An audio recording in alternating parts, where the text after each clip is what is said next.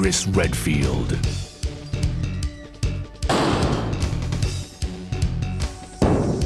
Jill Valentine. Barry Burton.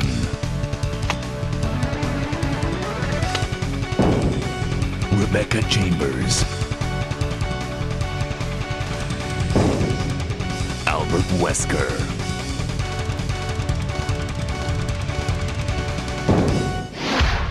Resident Evil.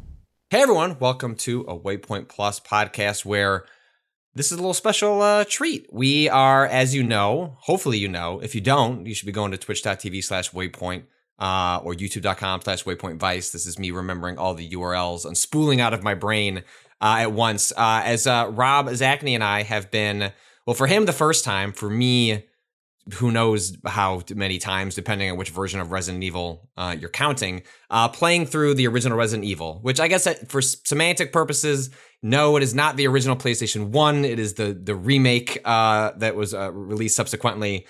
Resident Evil fans have been up in my mentions mentioning that, no, that is not the original. I get it. But we're replaying through that, and it has been a joy to watch Rob play it for the first time. And as part of, what we're doing with these Waypoint 101s, where we're replaying some older games, revisiting some older games, we wanted to do a little bit more. And part of that is bringing in outsiders from outside the Waypoint community. And today, my guest is Alexander Aniel, who is the co-founder of Brainwave Productions, a record label for video game music in Japan, the Japanese business manager for Limited Run Games, a company focused on releasing physical versions of games in an increasingly digital world. And for the purposes of today's podcast, the author of Itchy Tasty, An Unofficial History of Resident Evil, a book about the now 20-plus year history of Capcom's horror franchise. So thanks for joining me, Alexander. Hey, nice to be here. Thanks, Patrick. It's been, like I was mentioning to you before we started recording, that I'm revisiting the original, or the remake, which I guess for a lot of people is now canonically the original because it is possible to play that original game for the PlayStation 1, but I think for a lot of people, like the way they successfully updated that game, that has kind of become the original if you're going to start the franchise from scratch. And so for me, revisiting it has been fascinating just because I've forgotten all of the tiny ways that it plays with the expectations of nostalgia and folks that have an institutional memory of Resident Evil. And I just don't know that you've seen anything quite like it. Usually remakes are so focused on people who are new, and this one is somehow straddles this line between the new and the old in a way that is truly a delight. And so it's been a lot of fun to revisit that game. Yeah, absolutely. I think that was definitely the intention of the creators of the remake. There was only a 6-year gap between the two games, which seems really short. These days a game can take 6 years to make, whereas like reading your book, and it was sometimes wild to remember that like games were frequently made in less than a year or a year, like Resident Evil 2 taking 2 full years. What was seen as like a problem, was seen as like a production failure. Absolutely. And it's just wild how 6 years now is not surprising for a AAA game that is maybe rebooted once internally. But back then, well, you should have made 5 sequels in that 6 years. Right. Yeah. And I think that's how many games did come out in the first 5 or 6 years of Resident Evil, right? 1, 2, 3, remake, and 0. Code Veronica, right? So it's a lot of stuff used to come out so frequently, and now we're lucky to get. Well, nowadays it's not too bad. We seem to get a new Resident Evil game once every 12 to 18 months at this point, which is quite nice. But that's obviously a very concerted kind of effort by Capcom to make sure the pipeline is flowing regularly. But yeah, I mean, it's just very fascinating to look at Resident Evil 1 remake, even today, even with other remakes having come out and having, I guess, expanded that definition of what it is to remake a Resident Evil game or any video game. I do believe that the first remake of Resident Evil is definitely one that set a lot of precedents, and I think it's very much well loved because of just how well it turned out. Well, it's so fascinating to see it contrasted against this modern era of Capcom and Resident Evil, where, like you said, they've now kind of settled, like like Capcom, a pre-Monster Hunter world and then a Capcom post-Monster Hunter world, like feels like a company firing on all cylinders, like creatively at the top of their game. RE7 comes out, in the same era, and now they've settled into this cadence where they have so much history in Resident Evil that they can find ways to successfully mine that past and that nostalgia, reinvent it in new ways, while also taking the series forward with games like RE7 and Resident Evil Village. And what's fascinating about that original remake is that we just got their approach to Resident Evil 2, which, in many ways shares some stylistic design choices in which you are really trying to recapture quite a bit of that original feel, but does away obviously with, pre-rendered backgrounds, fixed camera angles. And yet, as someone that, spent a lot of their youth playing the Resident Evil games, like Resident Evil 2 successfully sort of did a thing that's very hard, I think, which is when I think back about what my experience of playing Resident Evil 2 was, rather than actually revisiting it and confronting the ravages of time and how things, actually looked back then, that's in my mind's eye what it was like to play Resident Evil 2, and then to revisit it in the form that Capcom brought it back in was really cool and fascinating. And I have to imagine that if they will revisit the original game, and it will probably not, the pre-rendered backgrounds with the real-time lighting will probably not be the approach that they take. But it is exciting to see how they've decided, like, what are the things that are quote unquote essential to a Resident Evil game when revisiting it, and having RE2 and this that original RE1 remake right next to each other, like, shows, in some ways the generational differences in design and philosophy and technology. But also just, almost a certain confidence that Capcom has. Like, actually, we can take some bigger choices with Resident Evil 2 and know we're still going to deliver, like, the soul of what that game was and made it successful and exciting. Yeah, I think that's a great point. There's also the Resident Evil 3 remake, which is another style in and of itself. So Capcom has remade 3 Resident Evil games in 3 very different ways. And it's interesting. Yeah. And some, depending on who you ask, some turned out better than others. But I do think that there is a special thing to be said about the remake of the first game, because in my opinion, it's not fundamentally that different from the original game. I just feel like they were able to unleash a lot of their original ideas with the better hardware and the better graphics. And I think with Resident Evil 2, it was a much different challenge in terms of having to not just remake the game to be better and more modern, but to reinvent it to have that, Resident Evil 2 Raccoon City police station setup, with Leon and Claire palatable to modern audiences, because a lot of the people playing the remake of number 2 were probably not born or were too young to play the original. Whereas with the first game, not enough time had passed for, in my view, like a complete audience change. I would imagine a lot of the people who did play Remake 1 when it came out on GameCube weren't really Nintendo fans, were probably fans of the original game and were dedicated enough to the franchise to want to go back to it. And I think, there are rumors of a Resident Evil 4 remake coming out as well, or whatever game they want to go to next. And it's going to be interesting to see if one of those 3 approaches that they've done so far is the one that they go with for RE4, or if that's like another thing altogether.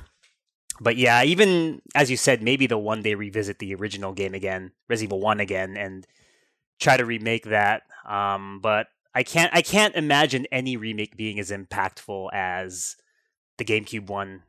Short of maybe a VR game again, or something of that ilk. But even then, I think with gaming so pervasive now and so common, right, it's very hard to truly surprise people these days.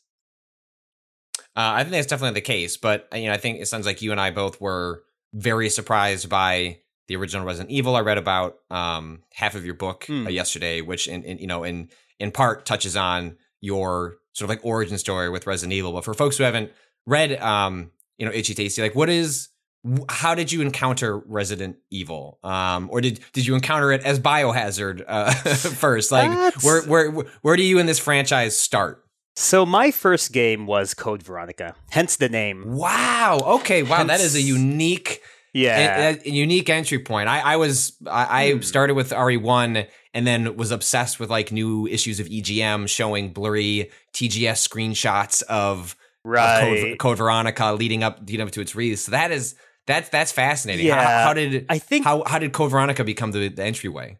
I think it just came down to how old I was when Mhm. Resident Evil first came out. So I was born in 87, so I would have been 9 years old when the first Resident Evil game came out, and I don't think I owned a PlayStation at that time. I think I was too young as well to really be into that kind of game. So what you're saying is I am 2 years older than you, only 85. So maybe my parents were like wildly irresponsible, allowing me to take home Resident Evil, which I then subsequently played with my friends. Like the way I played it was I was the person holding the controller. Right. I had two best friends that my parents' house was the house that was around the corner from our middle school bus stop that dropped us all off. And so we'd usually go to my house, have snacks. And I always, being the video game guy, had all the newest stuff, and I did have Resident Evil. And so my progress of Resident Evil was very short because it would be like, how much can I fit into the 45 minutes or an hour before my friends have to go home for dinner and homework? And that's what I would fit in my. So let's say one ink ribbon at a time. I'd make progress in the mansion before my friends had to leave. Wow, that sounds like a title to a sequel book I might write.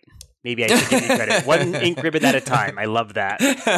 But it's ironic. All the Resident Evil games that are covered after after my book don't use ink ribbons.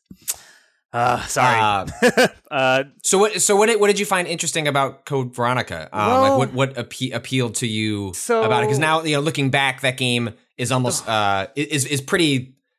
is looked at very differently, I think, by the fan base as a kind of an interesting outlier game. Yeah, in a lot of ways it is, in a lot of ways it isn't, I would argue. But yeah, basically I got into Code Veronica because I was already old enough to at least take notice of all the different survival horror games out there. And the first survival horror game I actually played was not any Resident Evil game, it was Silent Hill.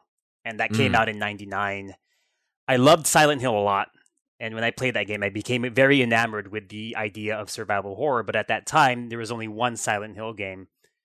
I'd also bought a Dreamcast around that time. So, wanting to play a new survival horror game and wanting to play new shiny Dreamcast games, that left Code Veronica. And bought the game and became enamored with that too. I just, everything from the intro scene of Code Veronica to all the different gameplay mechanics, the characters like with Albert Wesker and Claire and Chris Redfield. I think the universe in the Resident Evil universe as depicted in Code Veronica was extremely compelling for me. And then I went back and played the games that came out before Code Veronica, and I've been a fan ever since. And I know a lot of people have kind of grown a little critical of Code Veronica over the past 2 decades, and I understand why. The American version can be a little hard for people. Given the way the game is designed, although I've never been able to sympathize with that specific viewpoint because I wrote a game fac for Code Veronica when I was 13. So, when I read people talking about the difficulties they had with the game, like my 13-year-old me is like weak.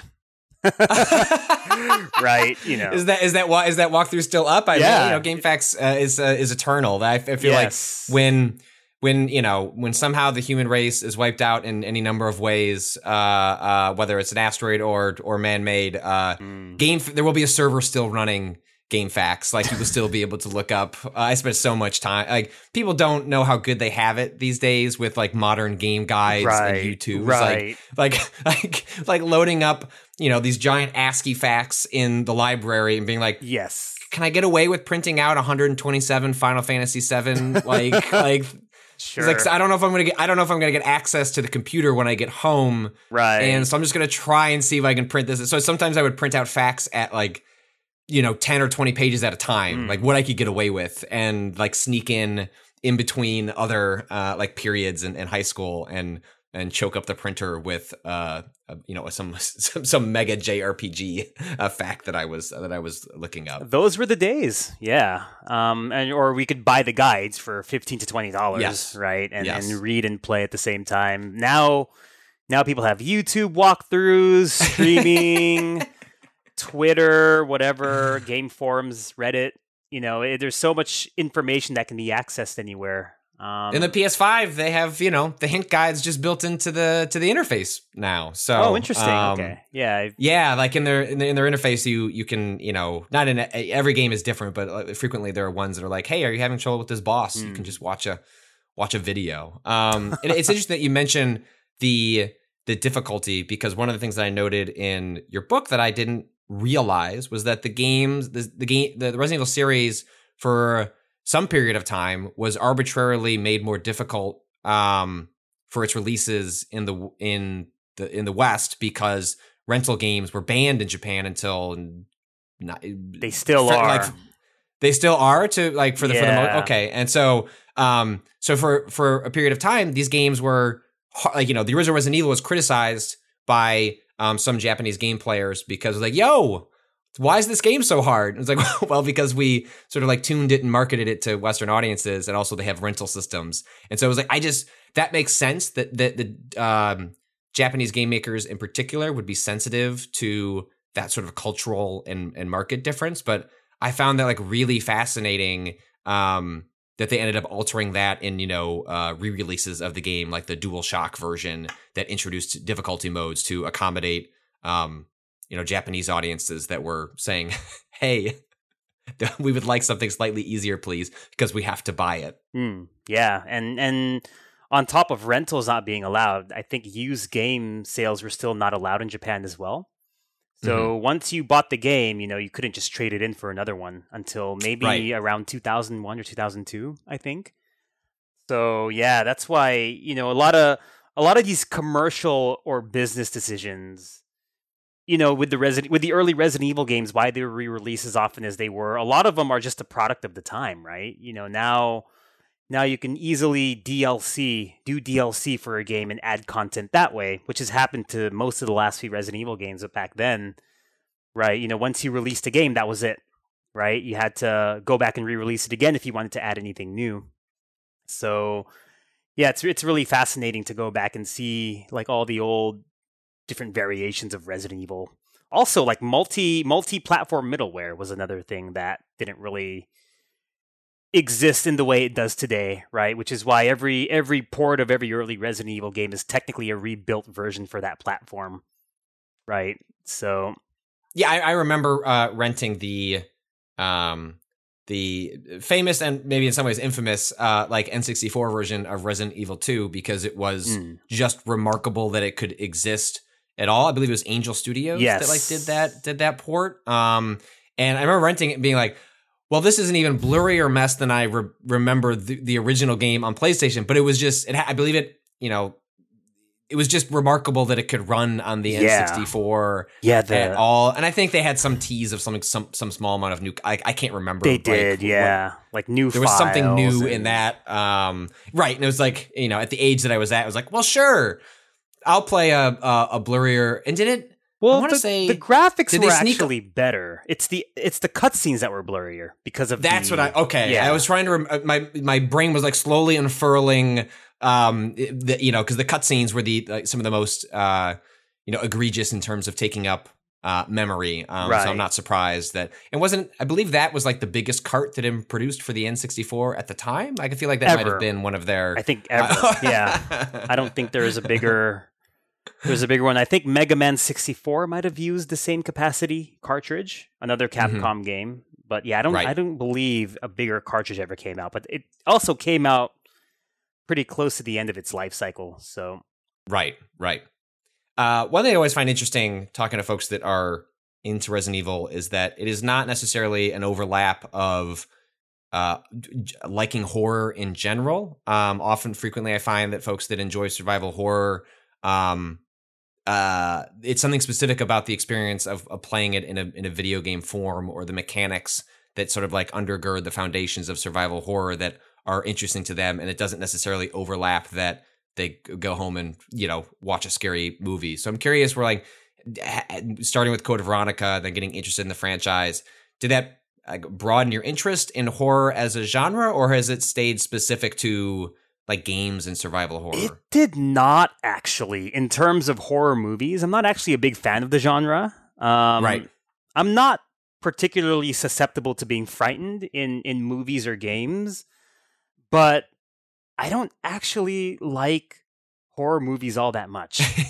I know it sounds strange. I don't think it's strange because I will frequently talk to folks that like horror games or even watching like Let's Plays of horror games, but that there's like no crossover into, books or movies or graphic novels. And so, yeah, I think I straddle the line here because I'm obviously a huge Resident Evil fan and I also loved Silent Hill, but those are pretty much the two horror games that I really enjoyed. Like even Dino Crisis 1 and 2, I didn't beat those games until 2018, long after they came out, even though they're fundamentally very similar to Resident Evil. So, never beaten the Fatal Frame game. I don't think I've ever played Siren. I tried Clock Tower once, which was all right, but yeah, I think the early Silent Hill games and all the Resident Evil games kind of hit the right balance of, I guess horror is the backdrop, but they have cool characters, they have fun cutscenes to watch, reading files, opening doors, solving puzzles, killing enemies is a kind of gameplay formula that I like, and I like how those franchises present it specifically. And, insofar as Resident Evil is concerned, I think someone like me would have had a high probability of not liking Resident Evil 4, but I love Resident Evil 4, actually, even though that's not really a horror game, very much. And I think for me personally, it's the Resident Evil universe that kind of sucks me in, right? Mm-hmm. And keeps me committed to this franchise even after 2 decades. And I want to touch on that because, I think it is probably the case that your the way you came to so deeply fall for this franchise that led to you starting to build a collection, which then I would have to imagine was also part of the reason and motivation to write a book about the history of the franchise. Where does we all have game worlds, franchises that we love, adore, not all of us then go down the path of trying to collect everything or specific things related to it. So at what point does it go from I love Resident Evil to like I would like a physical representation of like the Resident Evil history in my home? Because for folks that are probably unaware, because you've since spoiler gone on to start selling pieces of that, and we'll touch on how you got to that point. But at some point you must have had, if not just hundreds, but probably thousands of Resident Evil. Like what was the top count? Do you know off the top of your head? I had more than 300 Resident Evil games from different regions of the world. The US, Japan, where I live, other Asian countries where Resident Evil games come out, like Korea and Hong Kong, China, Taiwan, Southeast Asian versions. I collected every UK version. I had a handful of games from France and Australia. I had an official non-pirated version of Resident Evil 5 on PC sold in Thailand, of all places. Yeah, so I had a lot of stuff. I bought strategy guides. I bought magazines. The thing is, when you live in Tokyo, space comes at a premium. And sure, it became unsustainable for me to maintain a collection in such small living quarters. So that's why back in 2015, I read a book by that Marie Kondo wrote. She has a Netflix series about how to keep your house tidy, and I read that book then, and she kind of her book kind of motivated me to, or pushed me down the path to realize that my passion and my fandom is not commensurate with the number of Resident Evil products that I own. Right. And, now that I had gone through that instant gratification of buying every Resident Evil game and having a shelf with every title in it, once that moment passed and I posted the photos on social media, I realized I didn't really need it to be happy. So that's why I at one point got rid of my collection. I've since recollected parts of it, but in a more focused and concise manner. And in a more meaningful way as well. So I like to meet up with people who created the Resident Evil series at different points in time, have conversations with them, take photos together, have them sign my games. And it's memories like that, which to me are a lot more meaningful, which culminates, interestingly enough, in the book that I wrote. I thought, what better way to leave your mark on this franchise, short of joining Capcom and actually working on the series for real, right? Would be to write a book that becomes an informative source for people who might not be familiar with how the games are developed.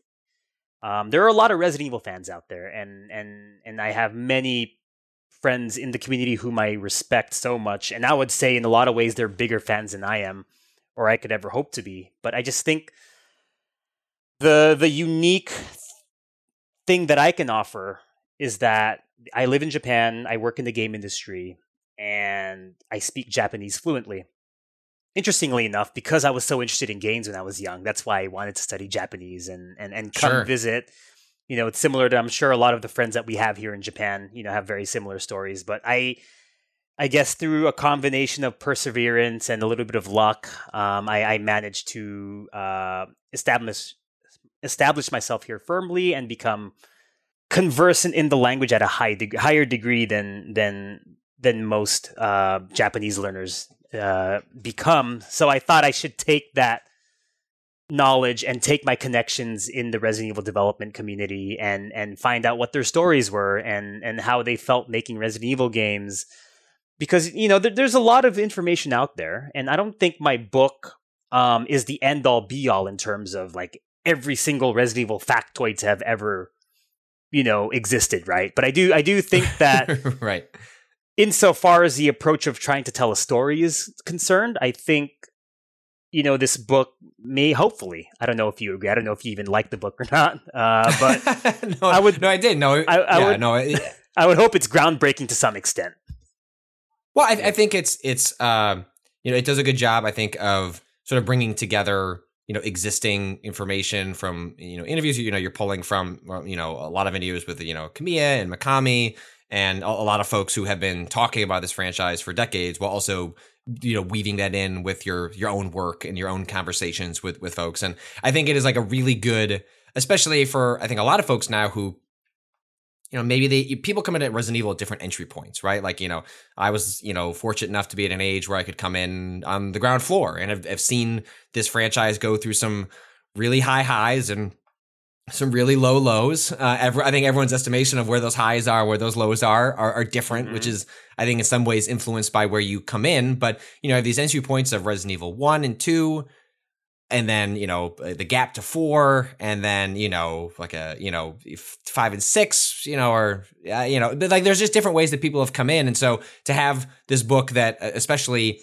if you haven't had a chance to go back and revisit those games, maybe you've only seen them as a Let's Play. And again, it's all those little factoids about, the relationship with, the rental market, with the fact that Capcom was in financial dire straits while Resident Evil was made. I think even people, I knew about the Sweet Home connection, but, didn't quite realize like how much of a passion project it was to have a spiritual successor to that and having that drive the origin story of Resident Evil, or even just the fact that this franchise consistently is sort of used as at least maybe more so early on, used as an avenue to have younger folks at Capcom like, hey, like take a swing here. And if you hit it, you're kind of going to be set, it's like, Mikami was set after that, Kamiya after his stumbles in Resident Evil 2 or 1.5, I suppose, like was set, like that. There is a history of this franchise, like setting up like a lot of now legendary game designers that have gone on to do all sorts of different things. Yeah. Part of this book was written, I would say, in retrospect, I don't know if I realized this at the time when I started to write the book in 2017, but I had felt that a lot of the main creators of the Resident Evil franchise had perpetually underappreciated their own contributions to the games that they made. And right. I think this is partly a cultural thing because, the Japanese people tend to be very humble in terms of how they express themselves. Right. And talking highly of yourself is not super common here. And I feel like decades of interviewing Japanese game designers at places like E3 has certainly taught me that it is extremely difficult to get them to, to talk about themselves and the things they do in a game. You basically, if you can get a question that almost tricks them into saying something introspective, it's like, I nailed it. Like I found a way to get them to do it. Yeah. And it's a cultural thing for people to do that here. And I understand why, right? I think Sure.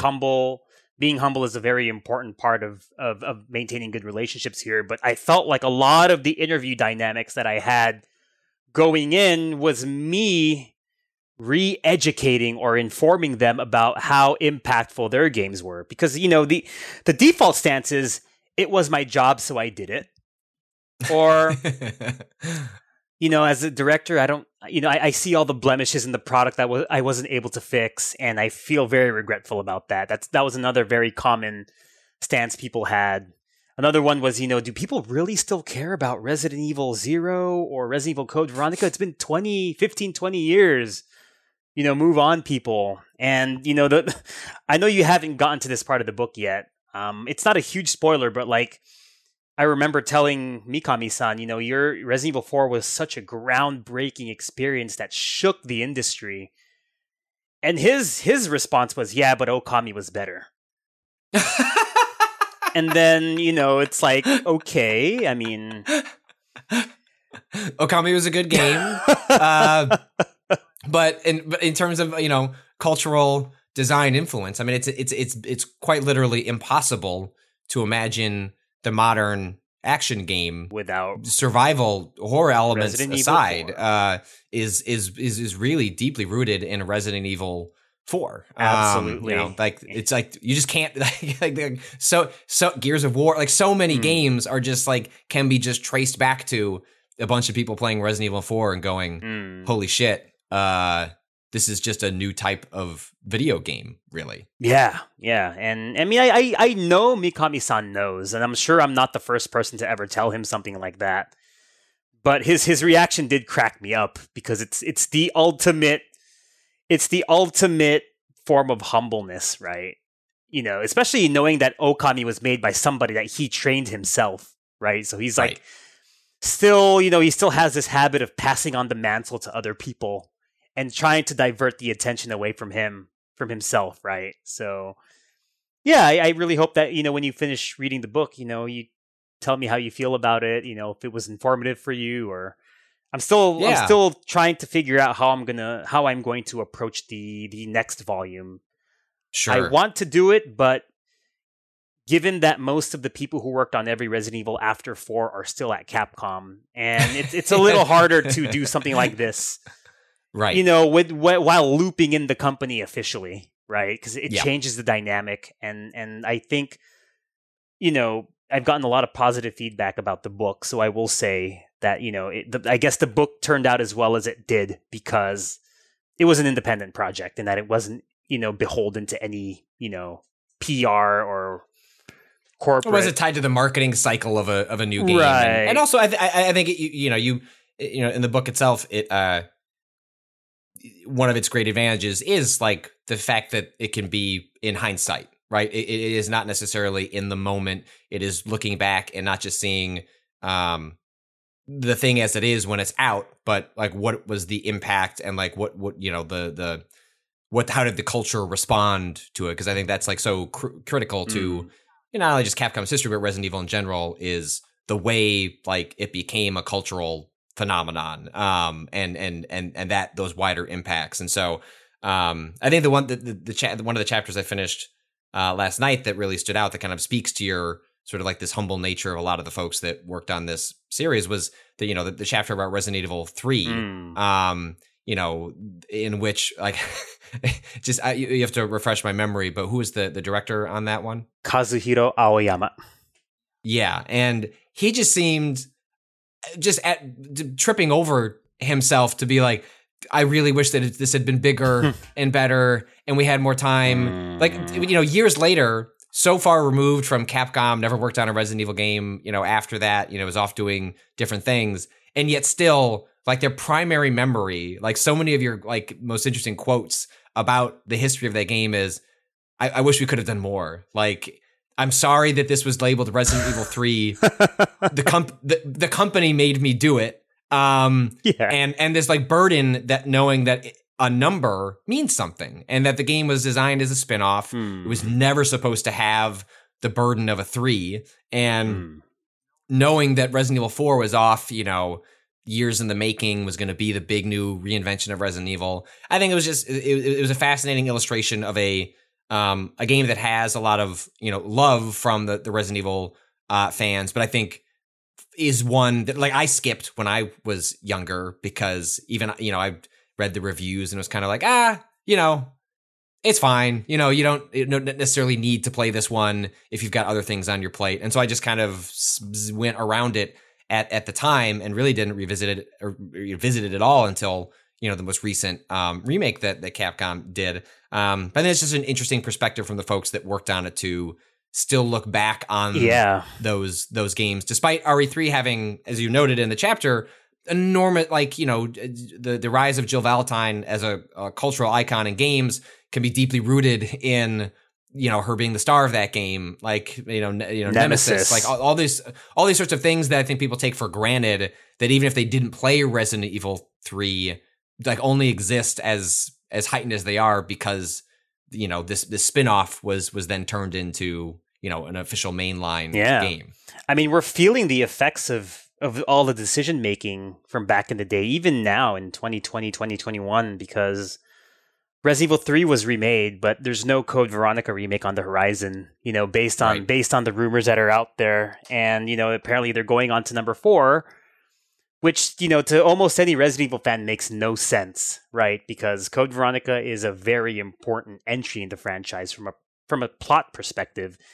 Right. Might not have a number, might not have a fancy, shiny little number, but it's extremely important. And to skip it will, like I've even told people at Capcom this, like directly. I told them, if the rumors have any validity to them, be prepared for all those hard questions about Code Veronica that are going to come up. It strikes me though that if you look at how they've approached the remake so far, like RE2 was interesting because they allowed themselves to reimagine and expand parts of that game because it did need a little more. If they were to revisit Resident Evil 1 again, like you couldn't just like the mansion as it stands is not going to probably cut it for the modern game player. There would have to be quite a bit added to flesh out that into a fuller experience. And RE3, I think part of what they ran into was difficulties in the box they were already in of that design. And I think that's sort of the stumbling blocks that I had with that remake. And I think Code Veronica specifically would probably require sort of like a deep dive, rethinking of the structure. Part of the reason I feel like they haven't done it yet is because it would require, I think that more than almost any of the games they've done so far, even RE4, how they can add to it, all of it kind of makes sense. It won't be a big leap for me to understand the ways they expand and tweak that game. It already has such a really good foundation that it's just easy to see the path. Whereas I feel like Code Veronica will require such a reworking in order to get there. Maybe that's my own sort of how I look back on Code Veronica, but I do feel like that is part of its issue. I mean, is that that's, I don't know that you can do just a straight remake of that without doing some heavy lifting. But also I think that's because it doesn't have the same nostalgia burden that a lot of the other games do, that they can get away with changing significant parts of Code Veronica. And I don't know that the fan base is going to be have the pitchforks out for it in the same way. I think Resident Evil 2 proved that you can change things and be very smart about it. Right. Resident Evil 3 proved that you can change everything in a very unappealing way. I know you said you didn't play the original Resident Evil 3, but the remake is very dissimilar in just about every way manageable. And that's why a lot of the fan base was dissatisfied with it, because it was the third Resident Evil game in 3 years. The previous two 7 and 2 remake were very groundbreaking in their own ways and satisfied different types of Resident Evil fans, right? Whether it was VR or the Mr. X dynamic, right? Resident Evil 3 just kind of comes along not too long after the previous games, and the original version was unique in its own regard and had a few different features that set it apart from the Resident Evil games that came before and after it, but the remake got rid of all that and then went with something extremely linear. They took out all the different endings that they had in the original. They took out all the reasons to replay the original 8 different times, or 8 or 9 different times. And, you know, it was really baffling that they went with that kind of approach. It was also shockingly even shorter than the original game, which Right. says a lot, you know, considering they had 2 decades to figure out how to make it a more appealing value proposition. You know, so that's and that being like consistently like the thing that was in your own chapter of the book is like, I'm sorry it was so short. I'm sorry it was so short. We tried all these different ways to make it longer. Like that's part of the reason that they had sort of an arcade feel. Was, we'll give people a reason to play it, nearly a dozen times because we are cognizant of the fact that it is shorter. Arcade it wasn't style. meant to be an actual proper 3. And so like they tried to find ways to get it in that direction. And I think we're like largely successful, especially I think 3 is the original is a game that directly, appealed to the most hardcore fans of the franchise. And I think that's why, for whatever its deficiencies from a production standpoint, and for the people when it was released, I think it was fairly well liked and appreciated for having those aspects. And like frequently, I think a lot of the things that they pioneered in 3 would go on to influence a lot of the replayability aspects that now, you see in a game like Village. Right. I think, like that is something that has become, a part and parcel with Resident Evil is, you don't just play it once. I mean, I do, but like for lots of people, like it's a game they're going to play 5 or 6 times. And the replayability things that are incorporated in Village are super cool. Just really smart and like owe a long history to, games like Resident Evil, 2 and 3 and the different re-releases they went through trying to find ways to get people to want to play it again. Yeah, and so I would say if Code Veronica followed the RE2 approach of changing things where they should be changed, but keeping the general flavor of the game, I think it would be an amazing game. I think of the 4 Resident Evil games that have come out in the last few years, 7, 2, 3, and Village. 2 is kind of an interesting. It's the people's Resident Evil, in my opinion. Right? It's got enough horror. It's got enough scary elements for horror fans to like it. It's not so slow or deliberate that people who hate the slow type of horror that Resident Evil 7 was can't get into it. Right? Whereas 7 and 3 kind of veer, one veers in the horror direction so far, right, that it might put off action fans, the people who like Resident Evil 4, 5, and even 6. Whereas Resident Evil 3 is so action-focused that the people who like Resident Evil for the atmosphere and the horror and the non-linearity, if I may add, will probably be turned off from 3. But 2, and I guess Village as well to an extent, but I would say 2 is even better in striking the right balance. And I think, obviously RE4 Remake can't hit that beat, right? And, they could remake Resident Evil 1 or Resident Evil 0, but I don't see a great reason to skip Code Veronica, Well, as we wind this conversation to a close, I think you bring up a good point that maybe can kind of let us pivot and talk a little bit about the future or potential future of the franchise. So I think you make an interesting observation in which, Resident Evil 1, by far like the most horror-oriented, scariest, I think, of those early entries on purpose. RE7, which Capcom frequently billed as, hey, internally we talked about if we were to, in some ways RE7 is a remake of Resident Evil 1, just without using the existing structure. Like the house is basically the mansion, and totally there's the DNA between those 2 games is there's a huge overlap without all the burden of like having to actually recreate the Spencer Mansion and doing all that stuff. And I think it's interesting then to see in Resident Evil Village. It is so very clearly a reaction to some of the feedback of RE7, where as a horror fan who loves being scared, RE7, truly was a dream come true. It was like, and playing in VR, I think is a transformative experience. It fundamentally makes it I think borderline unplayable to certain, audiences because I think it is that scary and immersive. Which again, I loved, but I certainly was sympathetic to folks who found it overbearing, never made it to the second half of the game where it loosens up a little bit and kind of slips into a little more traditional. You've got too many bullets, too much healing, and like you'll be fine. It's a lot more shooting.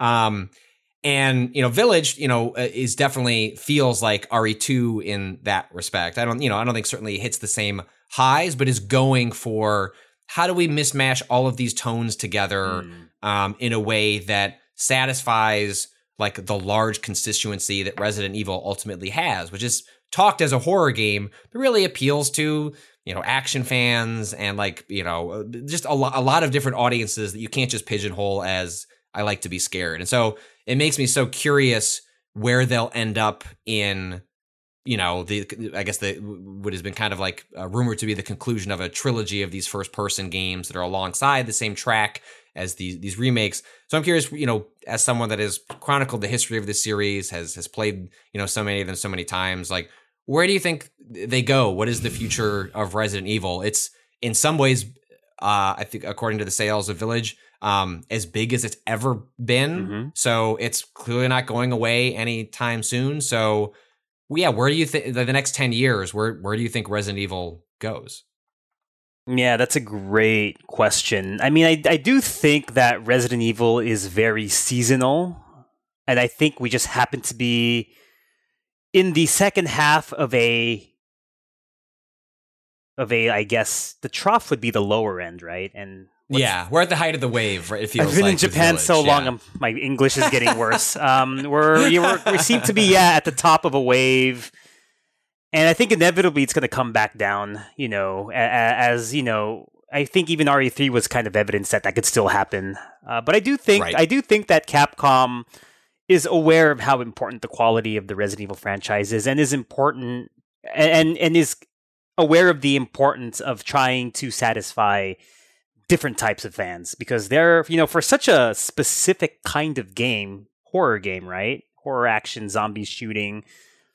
The appeal of Resident Evil is, as you said, quite expansive. It's kind of like the only other franchise I can think of that really has this issue is like the Mario franchise. Do you make 2D games, 3D games?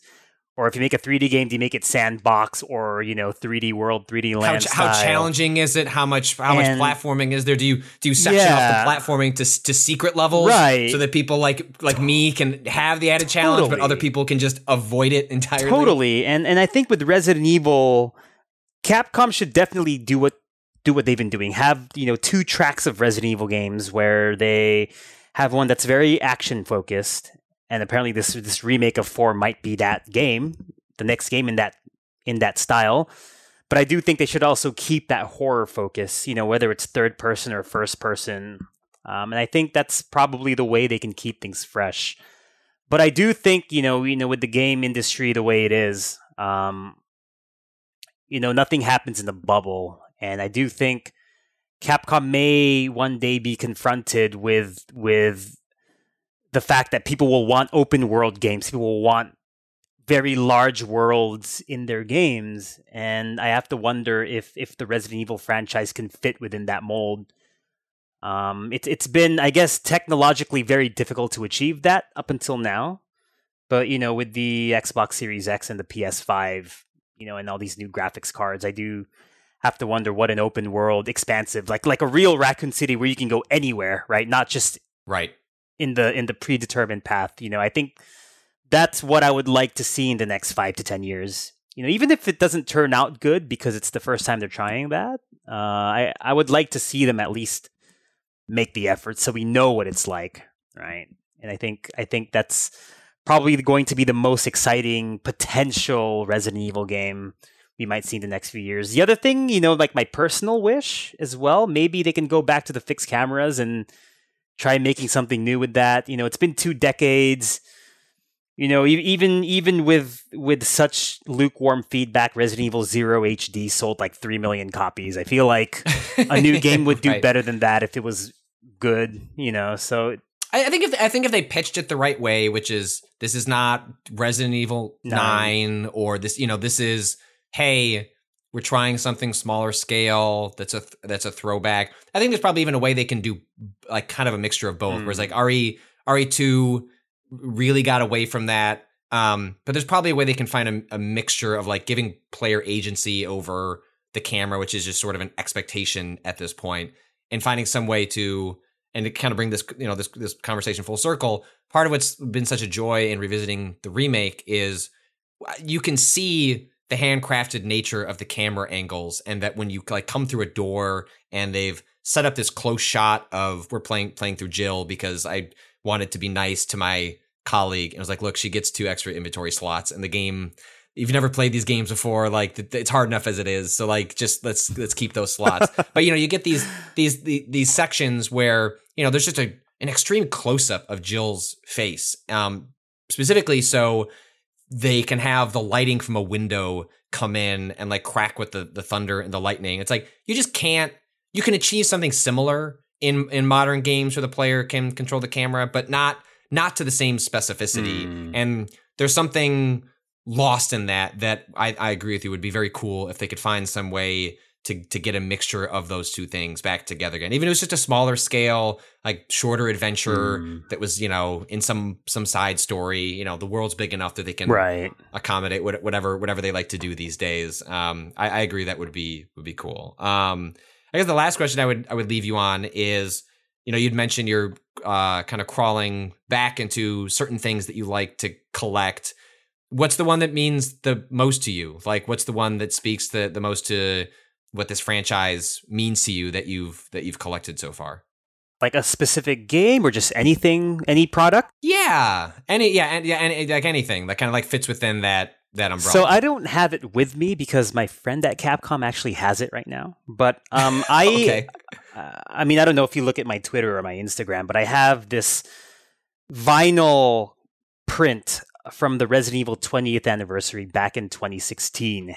And, oh man, it's better if I had a photo, but it's signed by a vast majority of the directors and producers of various Resident Evil games. So their signatures are all over it. Mikami's on there. Oh, wow. Kamiya's on there. Yoshiki Okamoto's on there, I think. Like a bunch of people, both past and present, have signed that, right? And it even has a serial number because I think they only made like 100 of these back in 2016. Wow. That's the item. Like, I would give up everything else in my collection if it meant not losing that, because that's just special. And I don't think I don't think there's anything else on this planet that has been touched by every director and producer of the Resident Evil franchise. Right? It's probably hard to imagine what it looks like, but it's the Shinkiro art. Of like all the various Resident Evil characters. There's like Chris, Jill, Leon, Claire, Rebecca. I think Hunk's on there, Ada's on there, and their signatures are slathered all over it. So that's like my own personal treasure of a product. Behind me is my shelf. I don't know if this video is going up, but yeah, I lined up my Resident Evil shelf. It's blurry, huh? I should probably unblur it. It's okay. It'll just be audio, but you can just describe it to me. But if you unblur it, then I can see it. Yes. There we go. Yeah, so I've decorated the shelf as if we were at a book off. You've been to Japan before, right? So yeah, you've probably been to a book off. You see how they organize their shelves. They have some of the ones facing forward and they have the other ones facing spine out. And yeah, this is a recent recollecting of the games that I had sold from way back in the day. I even managed to find a sealed copy of Biohazard 1, which cost me $400, but but hey, that's the original. It's the original, and it's not as bad as US game prices. I was going to say, considering the obnoxious Super Mario 64. Yes.